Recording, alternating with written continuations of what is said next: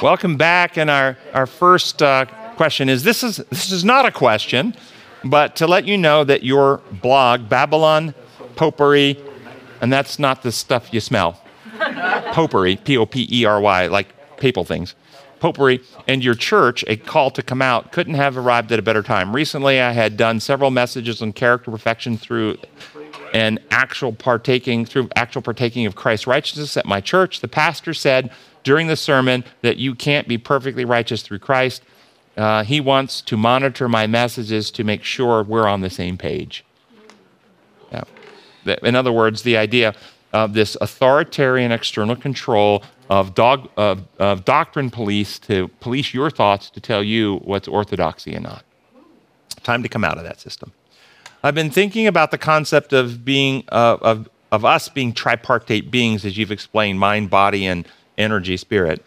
Could this idea help us better grasp how Christ saved us, specifically in that Christ inherited flawed biology, hardware, but had flawless software, mind, psyche, and that his mind reshaped the physiology of his brain to align perfectly with the law of love through his experience, especially that of the cross.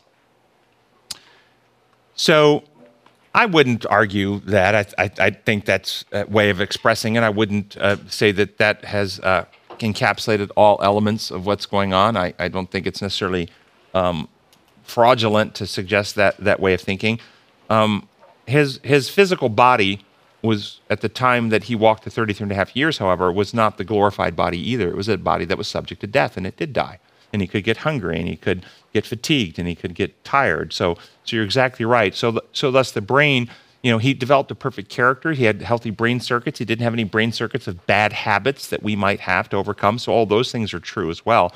But I believe that when he resurrected in a different physiology than he died in. And so I wouldn't say that his overcoming and developing a perfect character resulted in the perfect physiology. I think that was what came up out of the grave. But he did develop a perfect character.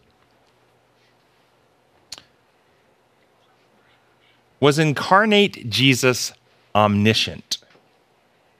And they give the examples of telling the disciple to go out and get a fish, and there's some coins in the fish's mouth, but then he later said that no one knows the hour of the day but the angels.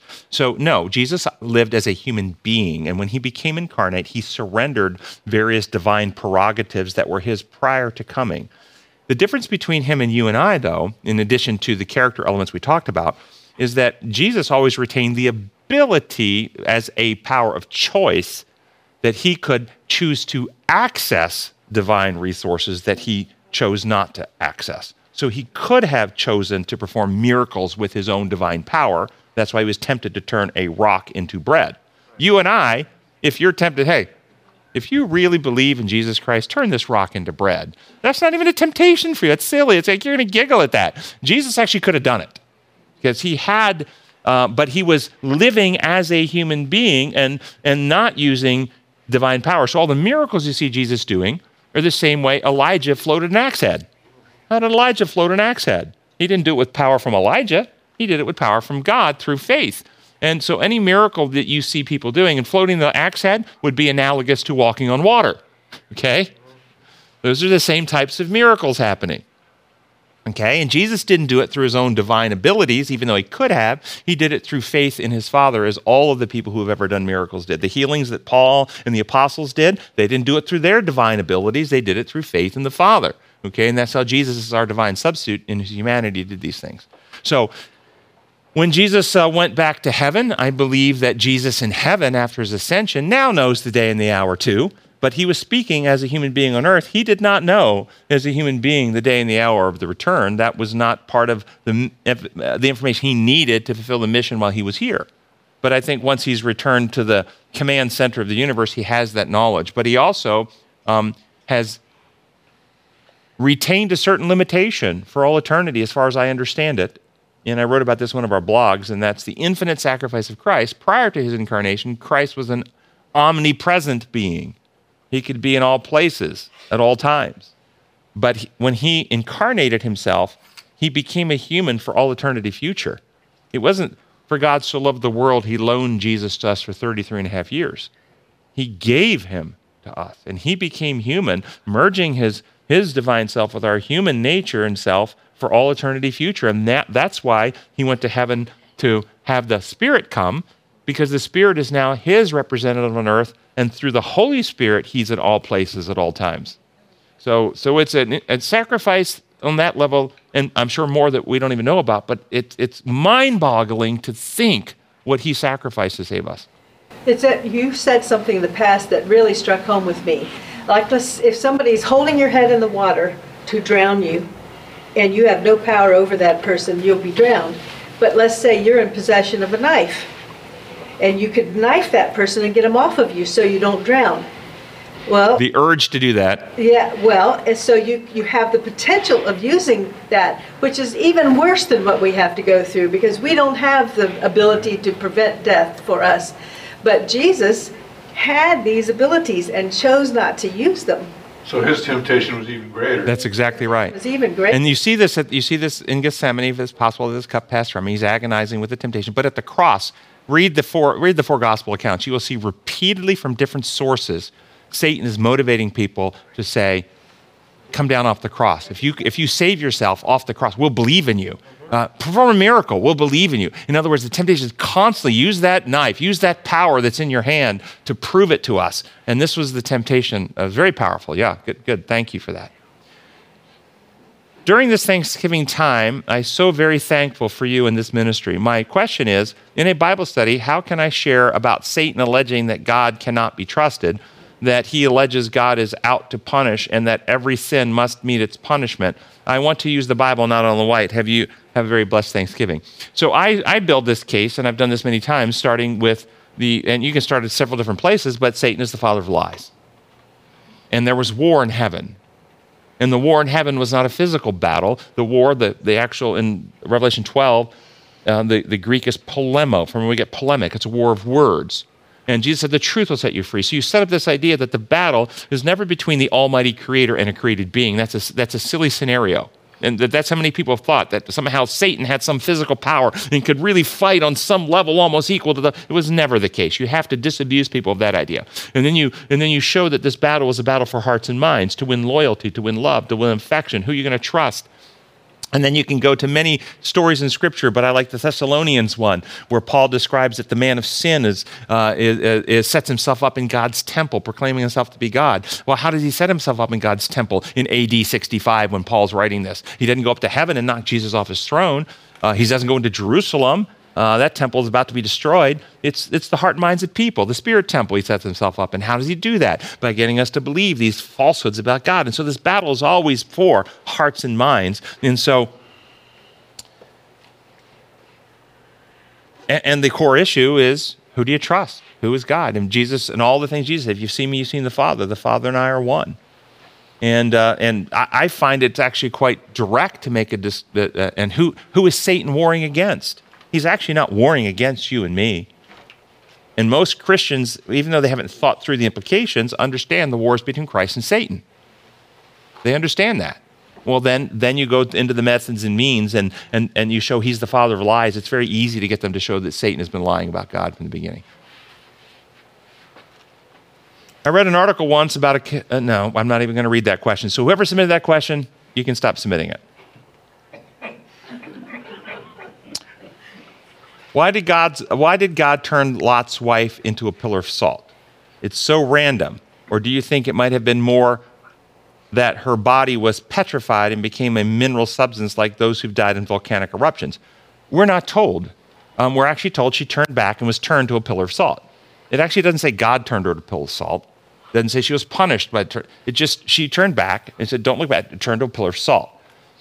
When we get to heaven, there's multiple speculations on what this could be. Was this God acting in a way to put somebody to sleep or resurrect later? Was this, she looked back at some type of fire that caused a desiccation. All the water was just vaporized right out of her. If you take all the water out of your body, what's left is salt, basically.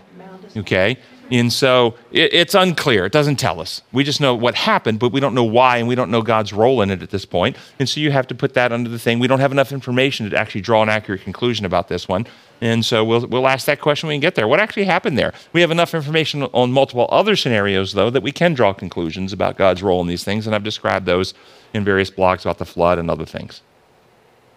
You answered a question about how a narcissist could be cured. What about histrionic personality disorder? Same thing. Whether you have a diagnosed personality disorder or not, no healing takes place without God's grace working in your heart. I'm talking about heart healing, character healing, renewal. A dishonest person doesn't become honest without the Holy Spirit working in their heart. Whether you have a diagnosed disorder or not.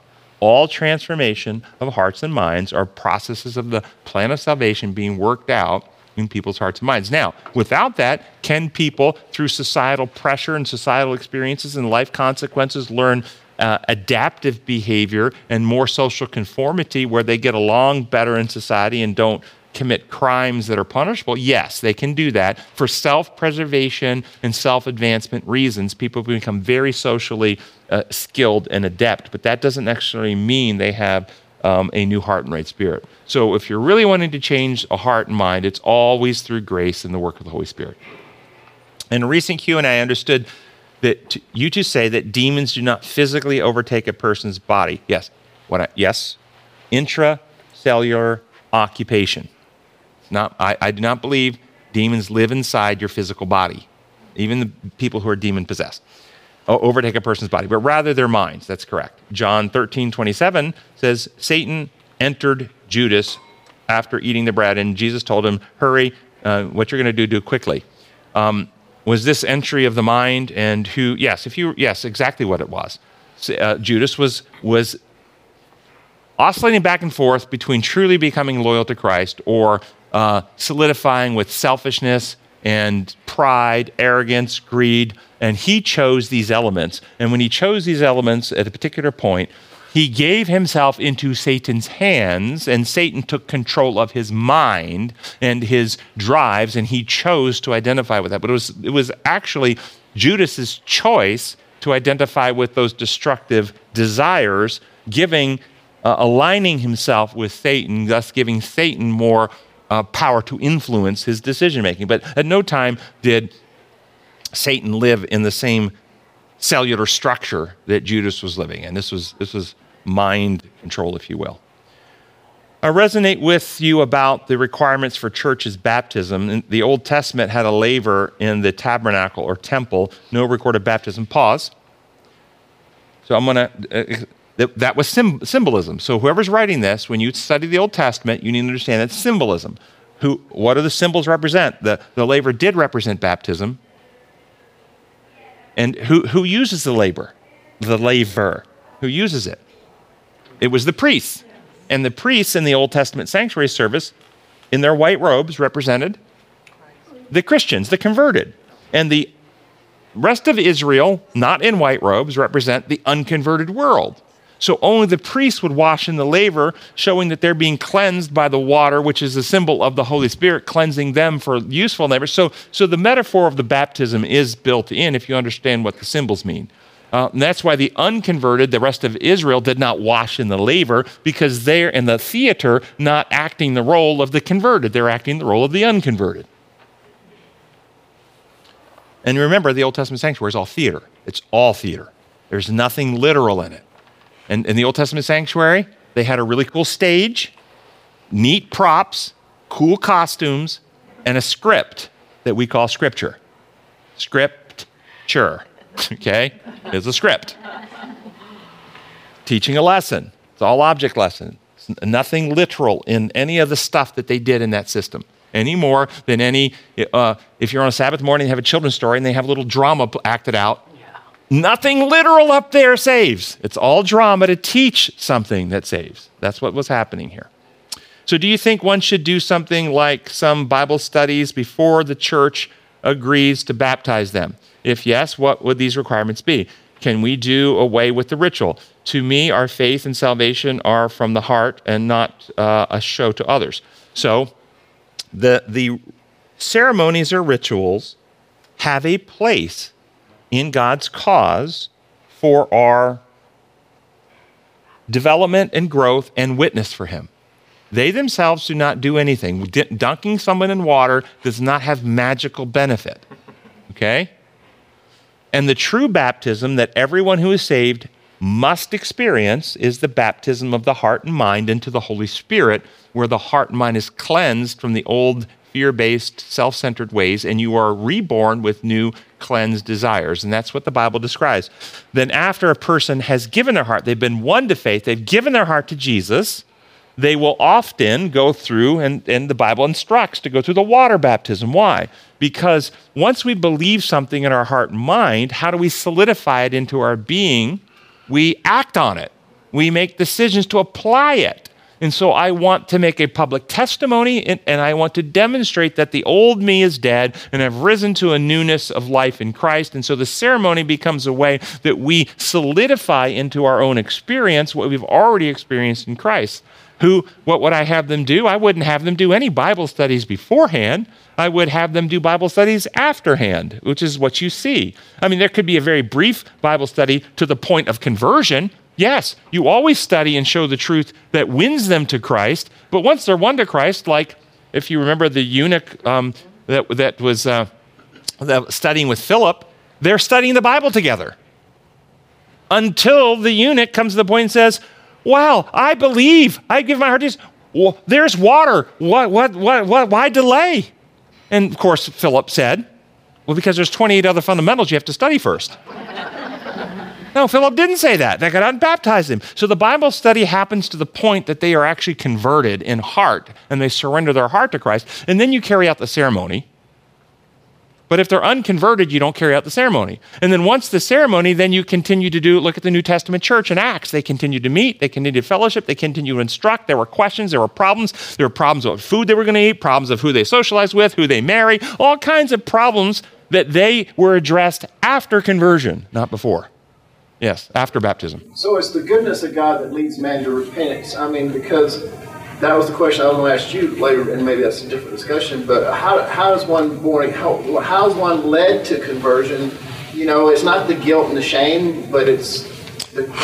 So this is the point. Once a person is led to conversion, then they're baptized. What leads them to the conversion? Truth. Truth and love leads to conversion. And the truth and love comes through three avenues that we teach in here. One is Scripture, people can discover through Scripture. One is life experiences, the experiences of other Christian folks ministering God's love and their witness and how they're treated, the grace you experience at the hands of others, and you hear that grace is given because that person has received grace from God themselves, and through science and nature. Romans 1:20, God's divine nature, seen in what he has known. So the Holy Spirit works on different hearts and minds with the truth that is constantly in our environment for the sensitive hearts and minds to be led to the point that they are one to trust in God. And when they are, then they are baptized, and then after baptized, they continue to study so they can grow and mature.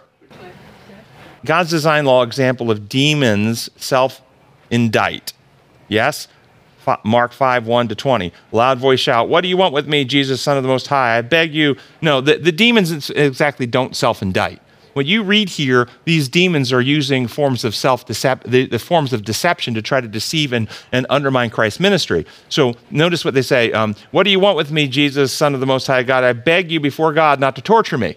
So here they're admitting they're demons, they're admitting they're enemies, but they're inducing the idea, and you're here to punish me because you're a punishing God. See, there it is, right there. It's demonic. It's a lie. And so they're trying to reinforce this idea that God is the punisher. They're also trying to get the populace to recognize Jesus as a worldly deliverer who was power and might, as all the other false messiahs that have been coming along for hundreds of years in the Jewish nation, so that they will rally behind him and start a human insurrection behind Jesus, so the Romans will come down on him. So the demons here are not actually giving testimony to Jesus. They're using the ability through people that they can manipulate to try and incite a rebellion or undermine confidence in Jesus. In fact, it's just the opposite. Do you have any importance to the culture of the kingdom? By this, I mean, when I began to understand more about God's culture, I wanted to do things that were the zit. I wonder if they mean the Zeitgeist. I wanted to celebrate the days that he appointed and do the things that we're kingdom more than opposed to the culture that we live in with pagan influences and holidays.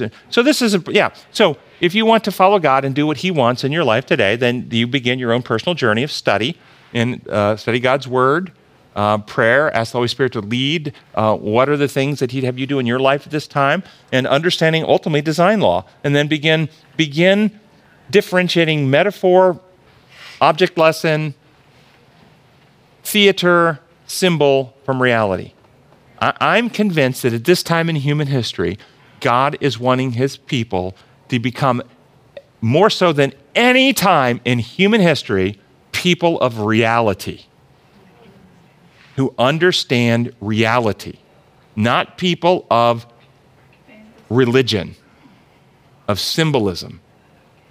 I give lots of examples where sincere people don't connect metaphor that are designed to enlighten us to the reality to which it points.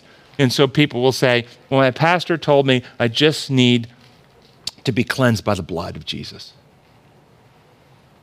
If I would just accept the blood of Jesus and be cleansed, that I wouldn't feel all this guilt and shame that I'm struggling with. How many have heard something like this? Yeah. Okay, and sincere, but by the blood of Jesus? Well, can you find some somewhere? Do you think there's maybe a relic at Vatican? They got a little vial of it somewhere. They've saved all these years. You can maybe we can clone some of it today, get with our DNA manipulation and build and get some vials of blood and pour it over people. I mean, this is metaphor. Jesus said, "Unless you eat my flesh and drink my blood, you have no part with me." But people don't actually think. I just claim the blood. I'm washed in the blood. In fact, there's power in the blood, and we sing about that. But the power's not in the blood. The power's in the one who shed his blood. And the blood's just a metaphor. And God is wanting us to move past these metaphors to the reality for which they stand. And the sad penal legal thing has actually lied to you about the blood. You read most penal legal stuff and listen to most penal legal theologians. They will tell you the blood is a metaphor for the death of Jesus. It's the blood price, the blood payment, the death that paid your price. The Bible does not teach this. Leviticus chapter 17 tells you it does not say the death is in the blood. It says the life is in the blood. And this is not the blood of Jesus is not the death penalty that pays your price. It is the representative of the sinless life of Jesus that becomes yours by faith. It's no longer I that live, but Christ lives in me. We become partakers of the divine nature. We get a new life. We don't get a death penalty paid. And they've corrupted, they've cheated people out of this with these by continuing the blood metaphor and then transferring it over. So what I think, if you want this, grow, study, go past metaphor, go past object lesson, go past the symbols, understand reality. That requires understanding what God's design laws are, what sin actually is, what's necessary to fix it. We are not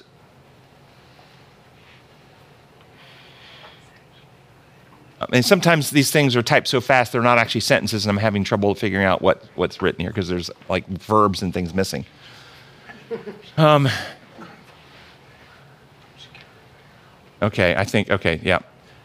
the thief on the cross be characterized as experiencing a baptism of death as contemplating his future and accepting Christ's redemption? I don't even know what that means. A baptism of death? I mean, the thief on the cross who was saved surrendered his heart and mind to Jesus Christ and accepted his heart, mind, soul to be cleansed and renewed by the Holy Spirit. Even though he didn't know who the Holy Spirit was, in trusting Jesus, he opened his heart to Jesus, and the Spirit always does Jesus' will in cleansing the heart. So he was baptized in heart, mind, and spirit, and that's why he's going to be in heaven. He was reborn, if you will. His heart was circumcised. He was cleansed by the Holy Spirit. So that happened, even though he didn't go through the ritual. Now, if you're meaning, did he die to the old way of living? Yes, that's when he died. He was converted. That's the death of the old way. Gracious Father in heaven, we thank you so much for all that you've done through Jesus Christ. And you are the God of creation, the God of reality. And we ask that you will send your Spirit to make real in our hearts and minds the victory that you won on our behalf. We pray in your holy name. Amen.